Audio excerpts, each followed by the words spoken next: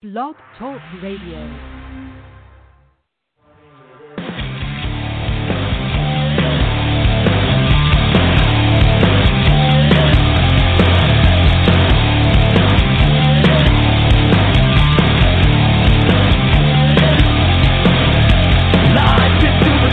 We've gotta be the body to rock it like we're never gonna see it again. We are exploding, the world is gonna know it. We'll rock it like you're never gonna see us again. Come on over. Come on over. Good evening, everyone. It is 11 p.m.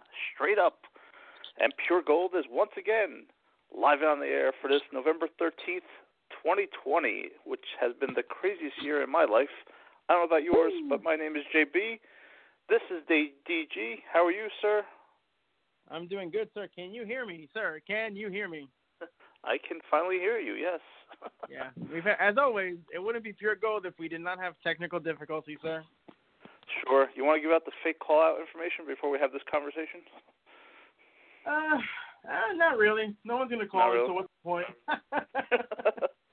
So true. Who cares? So true. So, sir, it's been a while since we've been on the air. It's been, almost 13 months, 14 months? What do you think? Do you remember the last time that we were on the air? I'm going to guess February of 2019. It was actually, you're close, April of 2019, and it has been exactly 18 months, almost to the day that we did an episode of Pure Gold. Now, interestingly enough, we only did one episode in all of 2019. In 2018, I think we did 4 or 5 episodes. We kind of did a monthly thing, and then we just disappeared for almost a year. And now here we are back, ironically, on Friday the 13th. Of all the days to come back and do a show, of course, we would have to pick the worst day of the year. Of course. I mean, it's been the worst year in general. Forget about the worst. Well, that is true. Good point.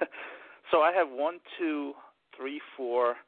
4 major topics and a 5th topic if we have time. But before we get started with these 4 topics, just about 3 minutes ago, I was reminded what happened today 15 years ago. Do you know what happened today 15 years ago?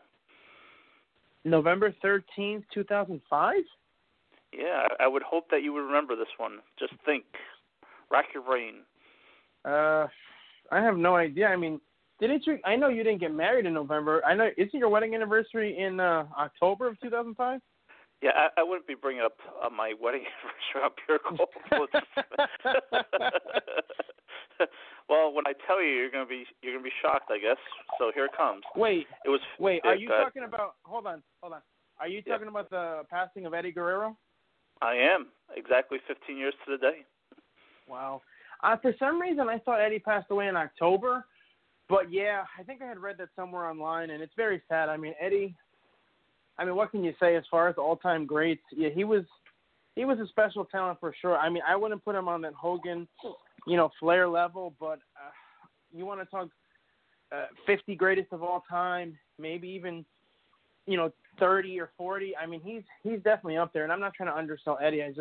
There's so many all-time greats in wrestling history that I don't know. Where would you, as far as Hispanics, he definitely, I would say top 5. But as far as all-time wrestling, I'm not sure where you'd put Eddie, but he's up there. He's got to be in the top 50 at least, I would say, right? Yeah, I would say so too. It's hard to rank somebody that was probably in their prime and passed away, unfortunately. But like you said, we said off the air about a month ago, I think you asked me, where does Eddie rank in the top, of the Hispanic wrestlers? He's probably top 3, not even top 5. I would say so. To me, real quick, I know the Busted Open had done their whole, greatest Hispanic wrestlers of all time. I would have to put Pedro Morales as number 1. That's just me because of the amount of success that he had in the WWXYZF. He was the first ever Triple Crown champion. He was obviously the WWE champion, WWF champion. He was the Intercontinental champion, and he was tag team champion. And he held those titles in a time where Hispanics were not as prominent as they say later on, specifically in the world of WWE. So, what he was able to accomplish, me personally, that's amazing. He had a great run. But Eddie was his run in the WWE was short-lived. I think he was only there 5 years when he passed away. But I mean, he was definitely main event caliber, and he was up there at the top of the card. So Eddie is absolutely one of the all-time greats, and it is a shame that he's gone and he's been gone this long. The crazy thing is, when I think of Eddie, inexplicably, he's intrinsically linked to who. Yeah. He who shall not be named, a.k.a. Chris Benoit. And I honestly think, sir, if Eddie were still alive, I think that Chris would still be alive also. And his wife, Nancy, and their son, Dan, I really firmly believe that Eddie, there was such an influence that Eddie had on his life, and they were such good friends, that I think Eddie would have been the type to have talked Chris out of doing anything crazy. And I firmly believe that Chris would have reached out to Eddie in his hour of need. So there's just a lot of stuff that, there, honestly, sir. Yeah. Like I said, I didn't want to derail the show on just Eddie. Oh, we already did. Out. I mean, it's gone. It's over. 6 minutes and we're already talking about Eddie Guerrero. Information. Listen, let's give the call information and just hang up. Let's end this show right now. 718-937-6666. Oh, yeah. Call that number and you will definitely not be speaking to either one of us. Just ask for JB or DG. We'll patch it right through. Oh, yeah, absolutely. So my first topic is obviously 2020 has been. Go ahead. Hold on. Yeah. Wasn't Eddie the first topic, or are we going on to something else now? Well, Eddie was a topic only because I watched the end of SmackDown just now, just to keep myself awake for the show, and they were talking about how it's been 15 years. I mean, that's how they pretty much ended the show, mentioning that it was 15 years that Eddie Guerrero passed away. So. Wow, what a way, huh? What a way to close out the show. Real downer there. I mean, like I said, yeah. with all the things that have been going on in 2020, I think it's safe to say the first real topic, besides unfortunate passing of Eddie 15 years ago, is we have been living through the last 8-9 months through a pandemic, something that personally say that I thought we'd never live through as a country, as the world. I can't believe that we're living through a pandemic right now with a virus that I believe came out of China. Most people think it came out of Europe. Wait, are you talking about the China virus? I am talking about the China virus, yes. I mean, China. How weird, how strange has life been since March when a pandemic was declared in the world? It's only been March. I feel like we've been in this pandemic for 5 years. Honestly, there's so many things there, and it's just we can go down so many rabbit holes. But it's been weird. My wife and I were talking today about how this whole year our lives, and not just our lives, but lives in general, have kind of been in a standstill and really haven't been able to do much of anything. And, obviously it's not to try to be insensitive to anybody who has, dealt with COVID and the effects of it and losing family members and all that. So I'm not going to get into all that today, but honestly, it's been weird because I feel like our lives are frozen. I feel like we haven't been able to do anything. We have not gone anywhere, and it's just kind of like this weird standstill, and you hear these things about, 2 weeks to control the virus, and you and I had conversations, because obviously you and I talk off the air on a pretty regular basis. You and I had talked about it, that we should have done like a 2-week lockdown or maybe a 3-week lockdown at the beginning to kind of end this, like a total lockdown. Obviously that never happened, and here we are 7 months later still dealing with the same thing, and it seems to just be getting worse. And whether you think it's the plandemic or the scamdemic or the pandemic, there's so many different, areas you can kind of attack this thing. But in all honesty, it's been weird. It's been a strange year. It seems like it's never ending. And honestly, this is what I imagined 2000 would have been, with the Y2J pandemic that we had back then. Or, obviously you remember that. So this is what I imagined that year would have been. Yeah. I mean, when you mention the 2 to 3 week lockdown, I also think that's like for a country like ours, a free country, that it's like a double-edged sword, right? How are you going to lock down a country that has so many freedoms? I think we take, up until this year, we probably took for granted all the different freedoms that we have, and to listen to our government saying, or our doctors more than our government saying that we need to lock down and we need to stay in our homes for 2 to 3 weeks till this virus is contained. Wait, yeah. Are you talking the current administration or the quote unquote oncoming administration? Because I mean, they've clearly talked about it, and people have said it like, oh, if I knew that Joe Biden was going to implement a mandatory lockdown, I never would have voted for him, even though it's the one thing old Sleepy Joe or Sloppy Joe or whatever you want to call him has been honest about. Because whenever he was asked any sort of questions, he was ham and haw and evaded. Oh, well, I'm not answering that. Well, I'm not answering that. Okay, so what are you answering? But he always said that he was open to it. So his guy who's going to be in charge if this whole thing goes through and stays the way that it is now, he's talking about a 4 to 6 week lockdown. Which to me, honestly, I thought that the first lockdown, which wasn't really a lockdown as a country as a whole, they did like in segments. And out of your homes. Yeah. Oh, Mike's on. All right, Mike. But like when they did the lockdown the first time, it was done in segments of the country. It wasn't done as a whole. Nobody in the middle of the field. It's good to see Mike back on the air. Like I said, if Joe Biden decides to do a lockdown this time, I think wait a second, David. David. First of all, wait a second, David. For a second, let me. Wait a second. Wait a second. You're like a kid in a candy store. I do have one question for you, though. In all seriousness. Wait a second. What is the point? The point is at this point. If you do a lockdown like Biden wants to do, if he is put into office in January, right. I think you're going to really kill the economy for the small business at the very least. Oh yeah. And you're going to kill restaurants and people that own their small businesses that can't afford to pay their people or can't afford to stay open or stay closed for how many weeks he wants to stay closed. I really think that you're bordering on a depression at this point if you do a lockdown. I agree. I think it's a big problem. I think that there's no easy way to do it, and I think that if that does happen, then we are in trouble because a lot of people have been forced to go out of business, and this is just going to continue that.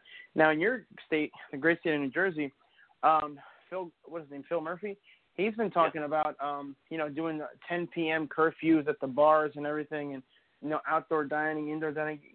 Give us your take on that if you could. It's crazy because, all the people say the same exact thing is that what happens at 10 p.m. when you lock it down at 10 p.m. is that when the virus actually comes out at night and attacks the people. Yeah. I argue with. Well, think about this. Think about this. I was talking to my dad today, who obviously still lives up there, and I was telling him, the prevailing thought is, okay, so you're going to close at 10, so what you're saying is that you have less time to go out, so people are going to cram in. You're going to have more people going because they're closing at 10, so you're going to actually – it's going to be the complete opposite effect of what you think it's going to be, and you're going to have more people, not less people out at the same time, which, opens you up to more exposure. Yeah, I mean, I've had arguments with people that do not agree with on my views, and they've said that, you close it down at 10 p.m. because that's when the super spreaders, known as the teenage group or the young folks, go out at night around 10 o'clock at night, and they want to keep those people. How does that make sense, though? Wait, hold on. How does that make sense that they're the super spreaders if they're the ones least affected by this? Yeah, they're saying that it seems like, I'm not saying for sure, that they're the asymptomatic people that are spreading the virus to people that are more susceptible. I have a problem with the whole asymptomatic thing because we've always known the way the viruses work. All of a sudden, you can't. When you shed a virus, when you have the flu, for example, after a couple of days, you're going to show symptoms. What that means is the days before that, the 2 days before, let's say 48-hour period, you are shedding the virus. So it's coming on. How could you spread a virus that you never show any symptoms for? It doesn't even make sense. It makes absolutely no sense whatsoever. And the fact that people buy into it, I made a comment the other day. To me, this is just pure gold, as it were. No pun intended. But so when Trump, quote unquote, lost the election, because obviously nothing is official yet, but with all the recounts and everything going on, when he lost the election, there were parties in the streets. Now, those people, for the most part, from what I've seen, they were wearing masks, but they were right on top of each other, a foot away, 6 inches, no distance whatsoever. So they're wearing masks and not social distancing. That is okay. However, when it comes to voting in person, you can't vote in person. Don't vote in person. They were discouraging people from voting in person. Okay. And why is that? Because when you're voting in person, you are wearing a mask, you are social distancing, and you're keeping your distance from other people. That's not good. Send in the mail-in ballots, mail-in ballots. Don't go in person. Okay, but why can you go to these parties and have fun and beat up Trump-shaped piñatas? That's okay, but it's not okay when you're going to go to church. It's not okay when you're going to stand in line to vote. That makes no sense, and my problem with that segment of society, they'll believe anything that they're told, even if it defies all logic, all reason, and all common sense. You forgot one thing that I guess liberals more than anyone did during this pandemic that nobody even talks about, but they talk about locking down, like you said, locking down at 10 p.m., locking down the churches, locking down any religious. Yes, rioting. It's okay to go riot and burn down your city, but be sure you're in the house by 10 p.m. because we don't want you to spread the virus. Yeah, honestly, it makes no sense whatsoever. And that's the way that it's come out. Yeah. And people believe it. That's what gets me, Joe, is that people believe it no matter what. It might not make sense to you and me because we're the conservatives, but I feel like there's a liberal agenda that's being pushed upon us by, which, I mean, we call them socialists at this point because that's what they're pushing onto us. Democracy is really in trouble, and that brings me to the next topic. If you want me to jump to the next topic, is this election has been a total sham, a total fraud because what you said, the mail-in ballots were put in by the Democrats to hopefully get Joe Biden into office. There was no voter ID. There was no verification of who was voting, and I think a record amount of dead people voted this election, which is impressive. That it happened during a pandemic that a record amount of dead people voted, but the fact that they did this mail-in votes, what I'm worried about this election is that, yes, I wanted Trump to win, and I think that he's the better candidate, he's the better president than Joe Biden, who's just, to me, a puppet for the socialists and the left people. What really worries me, honestly, is not even about this. It's about future elections. It's about if we continue with this mail-in votes and without voter ID, without verifying you are legally able to vote within the United States, I am worried that, and I've heard it on Fox, so I'll just copy them. I'm worried that we'll never see a Republican president ever again. I've heard that, and that's very possible. What's interesting to me, though, as far as this whole thing goes with the election, is when you look at it at face value, right? You have Joe Biden, who is a low energy, or as some would say, no energy candidate, getting 12 people, 7 people, 5 people showing up at his rallies, and then you have people are going to say, oh, well, it's because we were concerned about COVID. Okay. But then you have Trump with 50, 60,000 people showing up at his rallies, and somehow Joe Biden outvotes him by like 5 million votes, which is unreal. I mean, the number is unreal. He outperformed Obama. People can say whatever they want. Obama was a great public speaker. Obama had a lot of excitement, especially in 2008. I mean, he had a ton of excitement. He destroyed, if I'm mistaken, he absolutely wiped the floor with McCain. That was a squash match if I've ever seen one. But when you look at the overall numbers, I mean, there was 69 or 60-something million. It was close to 70 million people voted for him. You're going to tell me that 5 million more people voted for Joe Biden than voted for Obama? I mean, how is that even possible when Joe Biden underperforms in all the major cities, or most of the major cities as Democratic strongholds, but yet he somehow overperforms, and I say underperforms in comparison to Obama or Hillary. Then in 2020, all of a sudden, no energy, no excitement. He overperforms Hillary and Barack in all the major cities, in all the major swing states. That does not add up. You're telling me that in Milwaukee he outperformed Obama, in Philadelphia outperformed Obama, in Akron and Cleveland outperformed Obama. Oh, by the way, those are all major cities where they needed to win. In Detroit, he outperformed Obama. Michigan, Wisconsin, Ohio, Philadelphia, Pennsylvania, all these major towns that are Democrat strongholds, he got more votes than anybody else. And apparently, from everything I've heard, Trump got a record number of minority votes for a Republican candidate, and a record number of black men voting for him. So how did Obama do worse than Joe Biden? How did And you can say whatever you want about more people being registered, but the fact is that this is an election of it's Trump or not Trump. That's it. But the numbers don't make sense. They don't add up. You had 2 days where they're just stopping counting. They stopped counting the votes at like 1:30 in the morning, and they resume at 4 o'clock, and then boom, they've got another 100,000 votes for Joe Biden. And people don't think that's fishy. People think that this election was fair and balanced, to steal a line from Fox. What gets me is that 2016 to 2020, the 2016 election was rigged, Russian interference, and apparently the only thing they ever found with the Russian interference was the ads on Facebook. Okay, whatever.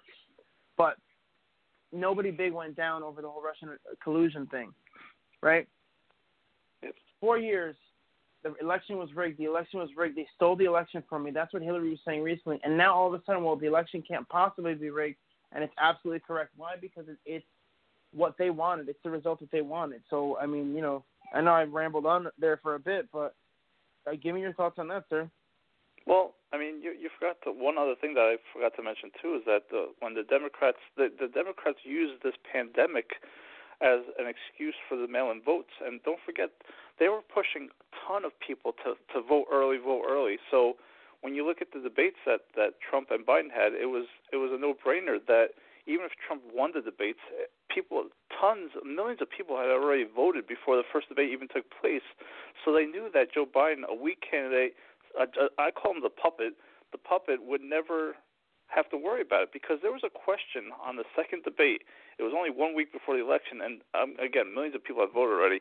They asked. You mean the third debate? Was it the third debate? I thought they had two. Well, technically, yeah, that's right, because they canceled the second debate, so it's quote unquote the third debate, but really the second debate. So yeah. Yeah, true.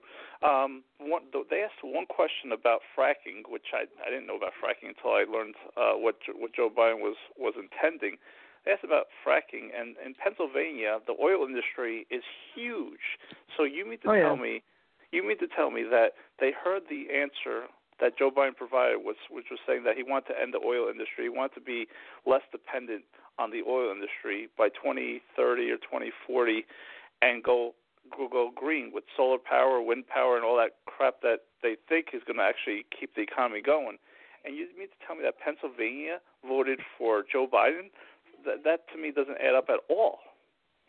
Well, it doesn't. Not only that, what doesn't add up for me at all is the fact that Georgia, who has not voted for a Democrat in almost 30 years, that's 6 elections if I'm not mistaken. Let's see, or maybe 5. It's the second Clinton one, 2 Bushes, 2 Obamas, 1 Trump, 6 elections. You're telling me that they went through 6 cycles and now all of a sudden they're voting for Democrats again? That sinks to high heaven, and it doesn't even make sense. But yet here we are, where people are saying, "Oh yeah, that makes sense," and these states all miraculously swung towards Joe. It just doesn't make sense, because these ballots were, they use the term "found," and people get upset about it. The libs get upset about it. But in all honesty, why did they stop counting? Why did they stop counting for hours, and all the states stopped counting, and then next time all the states stopped counting? With Friday, it's been about 10 days, and it's still not decided, and nothing has been declared. I don't understand how the states are still counting, and it's been 10 days. And then you have honestly, I don't get it. Yeah, I don't get the whole process itself, because California polls closed maybe 5 to 10 minutes after 11 o'clock our time, and they were declaring Joe Biden has won California. They could have counted about 50 million votes that fast, so even that to me is a question. Like, I never understood that. Like, New Jersey was declared maybe 10, 15 minutes after 8 o'clock our time here in the Eastern time zone. There's a history of a Democrat winning New Jersey, but you mean to tell me that they count all the New Jersey votes in 5 minutes? That, to me, things don't just add up. They don't add up at all. So yeah, it's like, well, that's like the projected winner of this state, the projected winner of that state. They go based on the history of the state, but at the end of the day, it really is just randomly, like people randomly saying, well, California's going to vote with 26% of the vote, and I'm not even exaggerating, something like that. California was called for Joe Biden. Okay. But these other states, like North Carolina, just got called for Trump. He's been leading that state forever. He was when I went to bed on Tuesday night, Trump was winning Michigan by 500,000 votes. And then somehow he's like 130,000 votes in the hole now. I mean, come on, really? That doesn't even make sense. It doesn't make sense. And the fact that this election, now that Trump is contesting it, if you go back in time to 2000, when Gore was projected the winner to be the president of the United States back in 2000 against George Bush Jr., I'll call him Jr., they still went to a recount for Florida, and, obviously things were overturned. Now I'm starting to hear that even if if there's evidence of voter fraud in the states that are close within, I guess, 0.05% of, either candidate, even if there's a recount, they're talking about how they're just not going to overturn these. The states they're not going to certify one way or the other. Like, they won't certify it to Trump if it went to Biden originally. So what's the purpose of going to the courts at this point? That's what boggles my mind. Oh yeah, there's a lot of things that boggle my mind, and that's definitely one of them. There's just a lot that doesn't make sense, and a lot that, when you look at it, how is it that these states, like I said, Trump was winning big in almost every one of these states, and then all of a sudden, boom, he's losing. After stopping counting and coming back, and he's losing. Oh, we found more votes. Oh, we found more votes. And again, that term is something that's used, and people say we're using it loosely, but in all honesty, like, the votes just appeared, and people really believe it. It's all on the up and up, which that I don't understand. How can it be on the up and up if you pause the count 2 days in a row? Why? So you need to sleep? You're telling me that they don't have a second shift, that for the election night this wasn't planned out? It's just, there's too much about this. It's thanks to high heaven, and like I said before, it's just, there's nothing about this that seems like it's on the up and up, but yet here we are. People honestly thinking that this is real and this is okay, and that Trump is just a sore loser. That's it. Yep. There can be no other explanation that Trump is a sore loser. And again, the party that said that the 2016 election was contested and it's not real and it's rigged and the Russians got involved, yet somehow, some way, they're now saying that there's no possible way there could have been any sort of interference or any sort of funny business. That's a joke. That's all I'm saying. It's a joke. And like I said, to me, yes, I voted for Trump. I think he's a better president than the puppet Joe Biden. You voted for Trump? Are you sure? I'm sure. I mean, I thought you were hardcore anti-Trump. Yeah, right. But this goes beyond voting for Trump or not voting for Trump. To me, it's the integrity of the election process. It's the integrity of democracy here in the United States. I feel like if the Democrats get away with this, and if it was the other way around, that they'd be questioning it every 2 seconds too. The fact that they're just not talking about it, they just want to move on. They're happy that Joe's already appointed as chief of staff. They know something's up. They just want to get past this and just make sure that they cheated, they won, and move on. But to me, it's beyond this one election. It's about future elections. And if they continue to do these paper mail-ins, then I think we're in trouble. As a country, we're in trouble. I agree. I totally agree with you, sir. We actually have a caller who would like to chime in, sir, if that's okay. They're listening to the show, and they want to chime in on the election. Are you ready? Is this Kelly? No, sir, not even close. We have Isabella joining us all the way from the great state of Tennessee. Isabella, you are live and on the air with Pure Gold. How are you doing this evening? Good. Hi, Isabella. How are you? Huh? I said, how are you? Good. So, we were told by the call screener, Kelly, our board op, that you'd like to say something about the election? Yes. My name is Isabella Gomez, and I'm running for United States President. How about that? Well, I mean, if we put in all the voter fraud that we did with Joe Biden, there's a good possibility that you'll win that election, Bella, even though you're not old enough to actually drive or be, in the running. You may just win. So thank you so much for calling, Bella. We really appreciate it. Yes, thank you. We appreciate that. Oh, my goodness. Hello. I'm sorry. We have another caller who's calling in. Yes, how may I help you, This is ma'am? my sister. Oh, okay. Your sister. Is she going to be the vice president? So you're the campaign manager. Seriously? My name's Eliana. Hi, Eliana. So, I wanted to say that I'm voting for Trump. Very good. Well, thank you for voting for Trump. I mean, we thank you so much for calling, Eliana.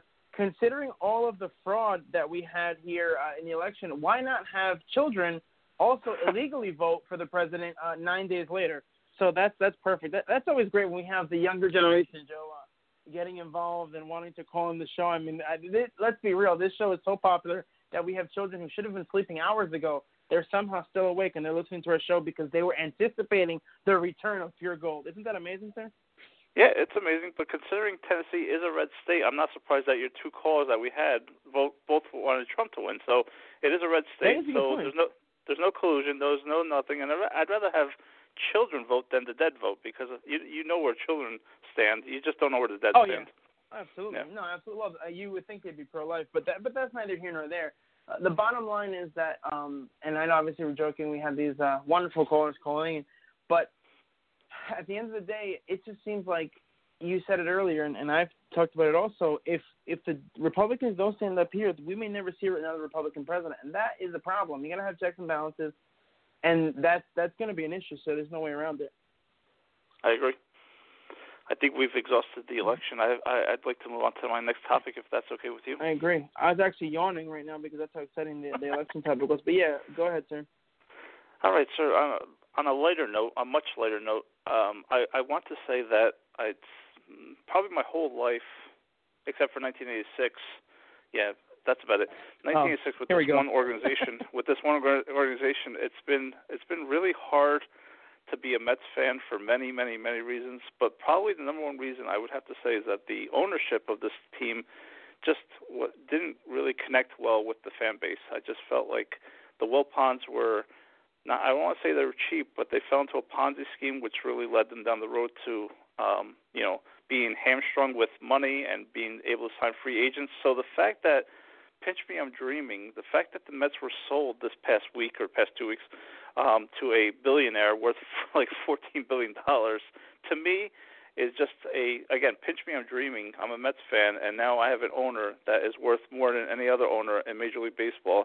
It's just surreal to me. I mean, what are your initial thoughts when you found out that the sale went through? Well, I was expecting it to go through, but what I thought was interesting about the whole thing is that Steve Cohen tried to buy the team, and then they had that ridiculous nonsense about Jeff Wilpon being involved for at least 5 years, and then Steve pulled out. And then once again, the team is up for sale, and you have, J-Lo and A-Rod and all these other different suitors, and then Steve ends up winning again. I mean, obviously the guy's filthy rich, which is great, but, you heard the press conference.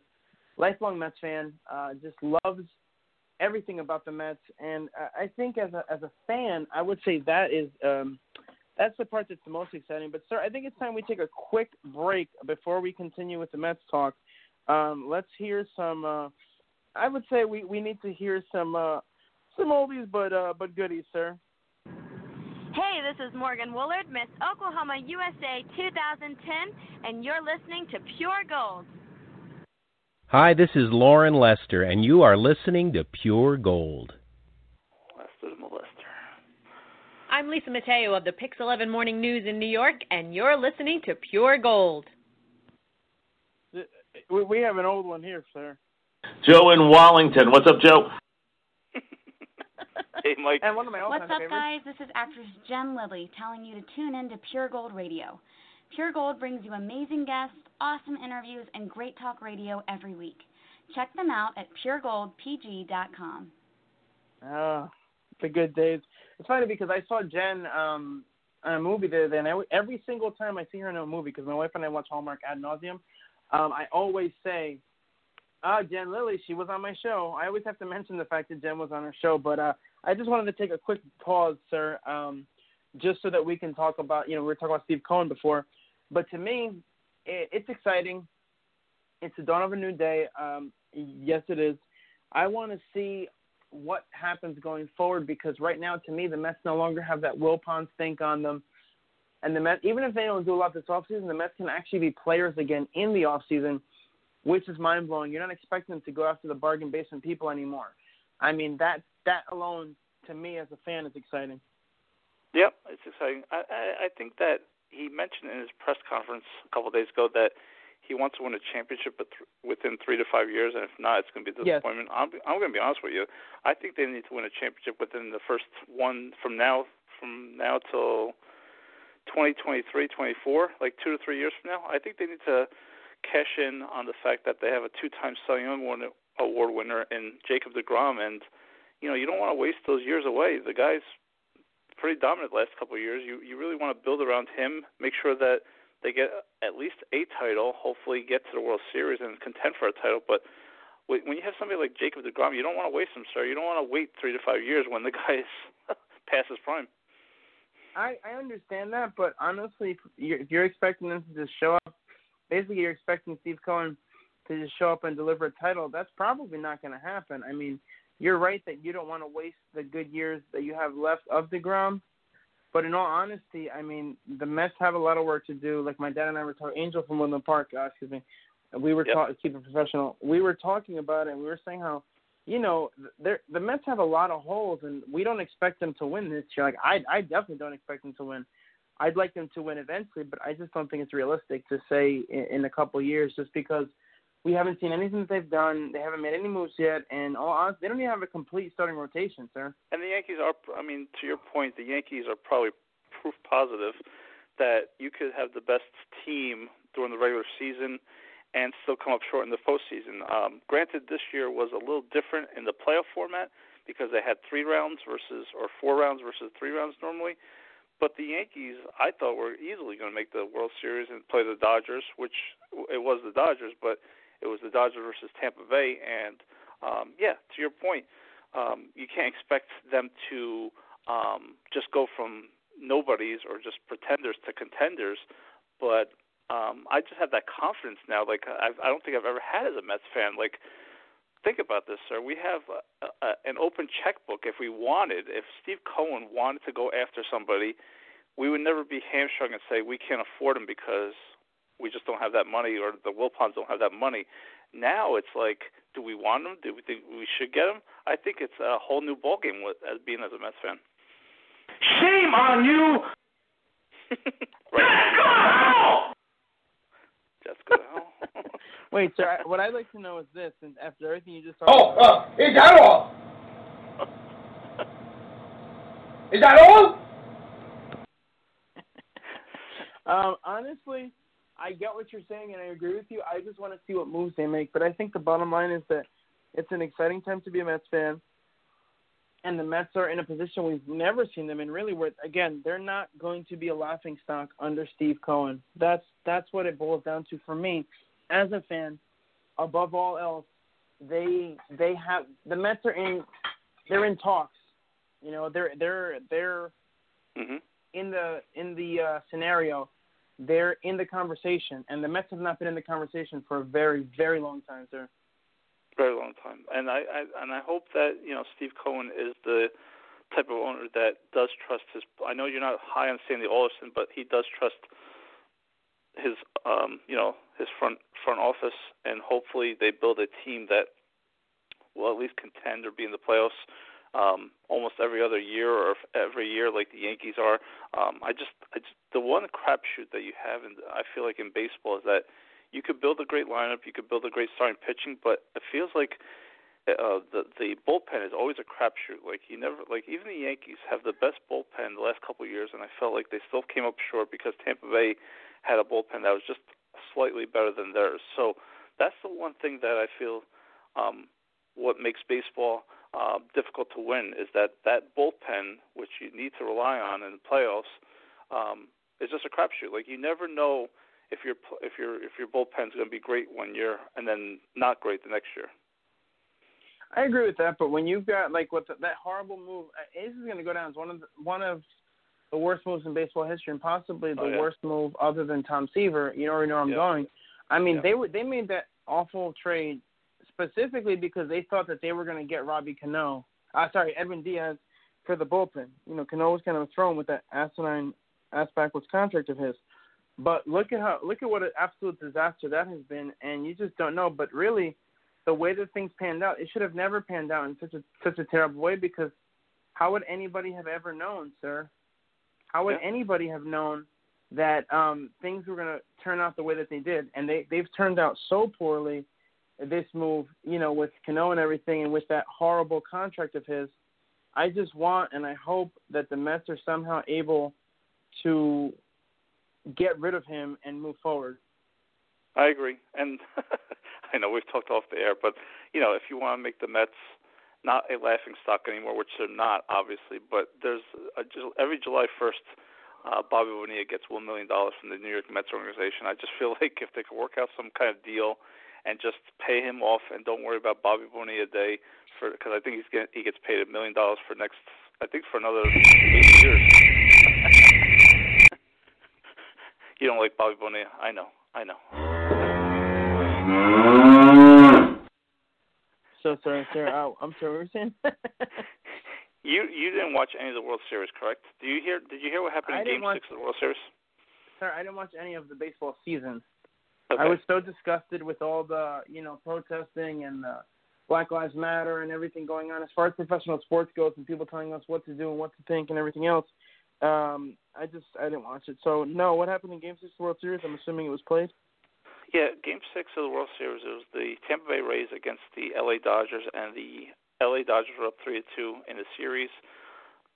Tampa Bay had their starting pitcher, their ace, Chris Snell, on the mound, pitching a 1-hit or 2-hit shutout through 6 innings, and he wasn't even in danger in the 6th or 7th inning, and Kevin Cash, the manager of the Tampa Bay Rays, took him out, put in the bullpen, and the LA Dodgers were able to scratch through 3 runs, and they won the World Series. They won that game 3-2, and they won the World Series. My question to you, and he'll live with this for the next off season and for years to come if they never make it back to the World Series again and win it, is that can you compare what Chris Snell being pulled in the 6th inning, pitching a 1-hit or 2-hit shutout, being dominant against the Dodgers, being pulled? Would you compare that? Do you think Kevin Cash was thinking? Maybe he wasn't thinking about this, but I was thinking about this. Do you remember Matt Harvey in 2015? Oh yeah. He pretty much Absolutely. convinced Terry Collins that he was okay to pitch in the 9th inning. Bada bing, bada boom. Kansas City wins that game. He's not taken out when he's supposed to be taken out. Do you trust your ace pitcher, Chris Snell, to stay in there, or do you think he should have been pulled? I think you got to trust your ace in these situations, but it's like anything. If it works, you're a genius, and if it doesn't work, you're a complete moron. It's just the way that it is, sir. Agreed. For some reason, the printer in the office here is going off. That's fascinating. I'm faxing something to you. This leads me to my last topic of the day, if that's okay with you. Oh yeah, absolutely. It's funny how things come full circle. As I need a drink for some reason. Hold on a second. That's just me. It's funny how things come full circle, especially at, I know you don't live in the area anymore, but I still listen to a certain station called WFAN. And it's amazing how one man can set off a chain of events that really is crazy. So you had Craig Carton that was on the #1 radio talk show, morning talk show with Boomer Esiason. Their ratings were through the roof. They were making money. But Carton, being the selfish idiot that he is, was gambling and was spending people's money left and right, got into debt, and then, chain of events happened, and he was stealing people's money to make bets, to place, to repay people, repay bookies. So the chain of events happens. He gets fired. He goes to jail. Mike Francesa, I think, retired 2 or 3 times in between that time, between 2017 and now. And come full circle, we have a certain Joe Beningo who, again, might be past his prime, but, again, he to me, he's the every fan. Stop smoking the Woody Johnson crack pipe! Exactly. Joe Beningo retires or is forced to retire, and Craig Carton is back now. Give me your thoughts. Joe, first time, long time. I'd like to know, Joe, how many of the WFAN interns were over your house? I know we joked about that, and I'm not going to get into that now, but the fact that Joe had all those allegations against him and it was kind of just swept under the rug, it's pretty fascinating to me. But, I mean, to me, I think Joe should have retired a long time ago. I think he's a shell of what he was. I mean, good for him. He was able to kind of live out his, obviously, definitely maybe, live out his dream in a way that most of us only wish that we can do. 25 years, a long time career in radio, especially for a guy who to me, like I said, he was kind of just a caricature of himself for a long time. I mean, you know how I feel about Evan and Joe and Evan, WFAN Sports Radio. I just think that I'm curious to see what happens with Craig and Evan, because that's not the pairing that I would have ever imagined. But we will see. We will see what happens. I just think that I don't know. I think it was time for Joe to go, and honestly, when you look at the overarching picture of what the station is, it's just not what it was, and I feel like it's a shadow of its former self, and I don't know if it's ever going to get back to that point, Yeah, I understand what you're saying about a shadow of its former self, but when I try to listen to other radio stations, other sports radio stations like ESPN, I think that's the only one I can think of off the top of my head, but I just don't get juiced in listening to Michael Kay. Maybe because he's a Yankee fan, because he's a Yankee announcer, but I still listen to the fan because, Boomer at first to me, was not credible, wasn't a really good morning talk show. I think Craig carried that show. Now you put him with Giannotti, who, Giannotti was on our show. I listened to that maybe a year ago. You realize that Giannotti was on our show, right? Oh, yeah, absolutely. I always liked Giannotti. I don't know what happened with him and Mike and that falling out that they had, but I absolutely always liked Greg. Mike had a falling out with everyone, if you think about it. He didn't like Carton. That is a good point. You did get that right. He didn't like. I think the only people he really liked was JJ and maybe Evan, but everyone else he pretty much hated. He hated Boomer. He hated Carton. He takes credit for finding Joe Beningo for some reason or not. I guess he got him the gig overnight when he first started. And speaking of Joe, I'll touch on Joe before we go to my bonus topic, because I want to talk about one last bonus topic. I used to, after every Met game, mostly every Jet game, I would wait, or I would go to sleep at 11 o'clock after, when I went to bed, and I would try to set my alarm for 1 o'clock in the morning because, to me, Joe Beningo was the fan that spoke for all of us. So whenever there was either a really important Jets win, which is rare, but whenever there's a really bad Jets loss or the Jets were falling apart, I actually had to tune in, just like I'd like to tune into Mike and Chris to listen to them at 1 o'clock. I used to tune in to Joe Beningo overnight and listen to what Joe had to say because I felt his take was everyone's take. So a credit to Joe, who, again, like you said, lived out his dream, but also, to me, was really important in just listening to his take, especially because he was a Mets and Jets fan, which I am too. Oh, you're a Mets? You're a Jets fan also? I never realized that. For real? You have many clips over there that prove that I am one. So. Well, you screaming and yelling and going crazy? Yeah, absolutely. Yeah. So I do have a bonus topic if you want to end with that. Oh, yeah, absolutely. I think you're going to be fascinated with this one. Do you realize that it was November? It seems like it's always November that we either do a show or something happens, but November was really important in Pure Gold history because it was probably when we were first starting with the show. We actually did a video in your apartment to talk about Survivor Series. Yes, that's absolutely right. We did. That's how the whole thing started. And that's how the whole thing started, yes. You realize that we are less than a month away from the actual 10-year anniversary of this show. It's sometime in December, right? Yeah. I what a loser. I love how you don't even know. This is the most important day in the history of Pure Gold, and you don't even know. That is unbelievable. December this 10th? Year has been a disaster. Yeah, December 10th. Although I think December 10th is when we started. We didn't actually start airing shows until afterwards. But for all intents and purposes, December 10th is our anniversary. Now, if I go back and look, we're going to have Kelly, get a move on. Get the board ops. Let's go. Let's get this going. We're going to look and see when the actual first episode of the show aired. And by the way, today is our 214th episode. I don't know how it took us 10 years to get to 214 episodes. But Happy that's Valentine's Day, 214. Oh, yeah. So while Kay looks up... So like I was saying... Sorry, what? I was going to say, while Kay looks up that information, that useless information that we need for the show, can you just let me know and let the audience know where I can find some shows to listen to again? Because the website is gone forever, I guess. Right. Where can I find these shows? Sir. December 16th was the first episode that we ever did. It was a first Pure Gold show right before TLC pay-per-view, which is interesting. But anyway, you can go to blogtalkradio.com. You can look us up, Pure Gold PG. We're there. And that's pretty much all you have to do. Now, if I go to blogtalkradio.com / let me see, Pure Gold PG, let's see what comes up. It'll go straight to our website, and it'll tell you all the latest episodes and on demand and all that. Oh, good. Good. It's just crazy to me. 240. We could be on episode like 5,000 by now, but for some reason we decided to stop doing the show, and that's pretty much all we've done. We've stopped the show so many times, and we've stopped doing it, and we've just been we've just been going crazy, and for whatever reason, it's just we have not been able to get in sync and to do the show on a regular basis. You know what I mean?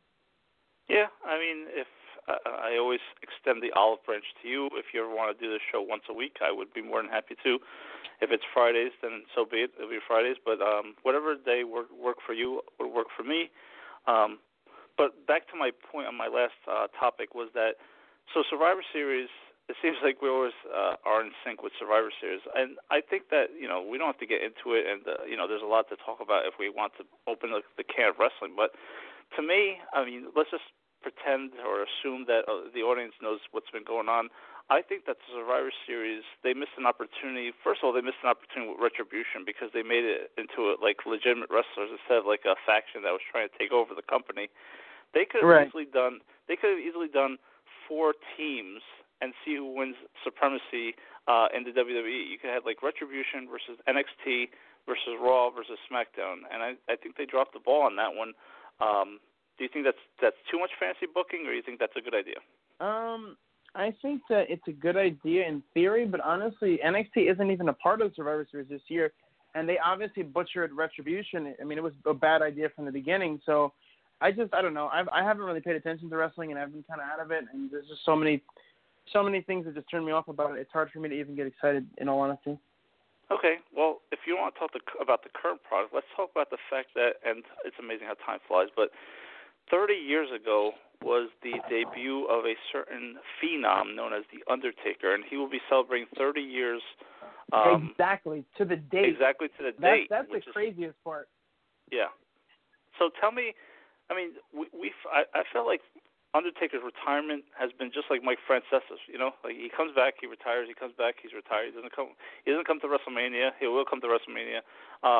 It's all mishmash, to be honest with you. I think they butchered the way they're sending him out, but now they decide that they want to send him out at the pay-per-view that he started with, which was 1990, like you said, to the day.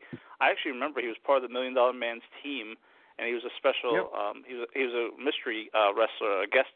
Like they didn't know him until he introduced him. I remember he was the lone survivor, I believe, of that match, that first match back in 1990. Did you watch that match? I don't think that I was watching at the time, simply because when Hogan lost the title that same year at WrestleMania 6, The Ultimate Warrior, I was honestly so devastated that I stopped watching wrestling for a while. So I do remember The Undertaker when he came out. So my memory's a little fuzzy, but to me, I've never been a fan of The Undertaker. I mean, obviously he's had an amazing career. It's really the last 10 years or so he's just been a shell of himself. But man, it's been quite a run, and 30 years to the day, that is pretty awesome. And I'm happy for him, and I hope that he, can live out his life and have a good time and, do well. But, I mean, there's so many fans who are rabid Undertaker fans that just, I mean, this is a special day.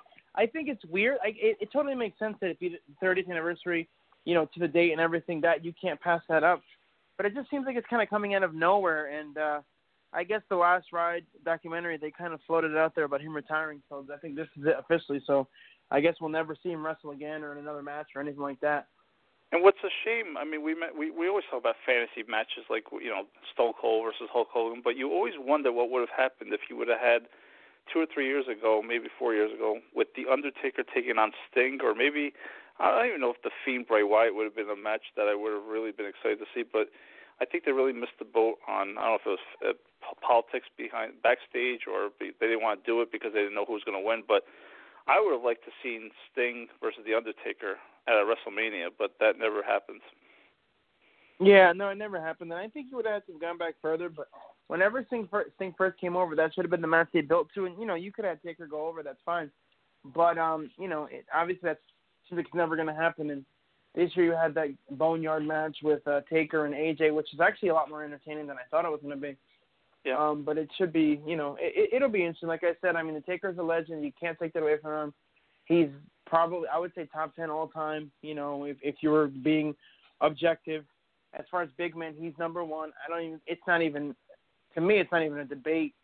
As great a career as Andre had, I don't think you can compare it to the career that The Undertaker has had in the WWE. So to me, he's number one, by a country mile as far as the greatest big man ever to set foot in a wrestling ring.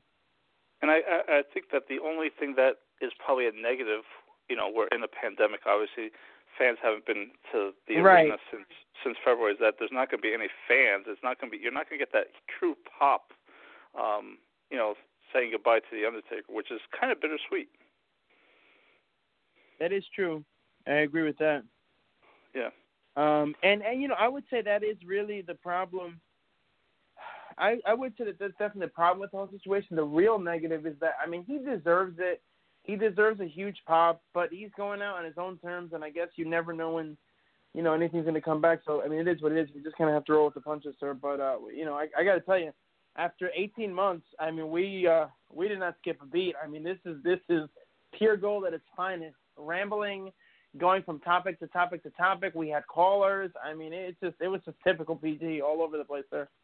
I agree, and I apologize for not taking breaks. I didn't think you wanted to take breaks, but I actually think a show is much better when you do it in segments, and I'm glad that you broke it up into a segment, at least one segment. We shouldn't ramble the whole hour, so I agree with you.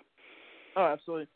But yeah, we'll definitely talk, and we'll see what we can do, and we'll see how we can kind of, figure things out and navigate. There's a lot of stuff to talk about with, in regards to wrestling, especially.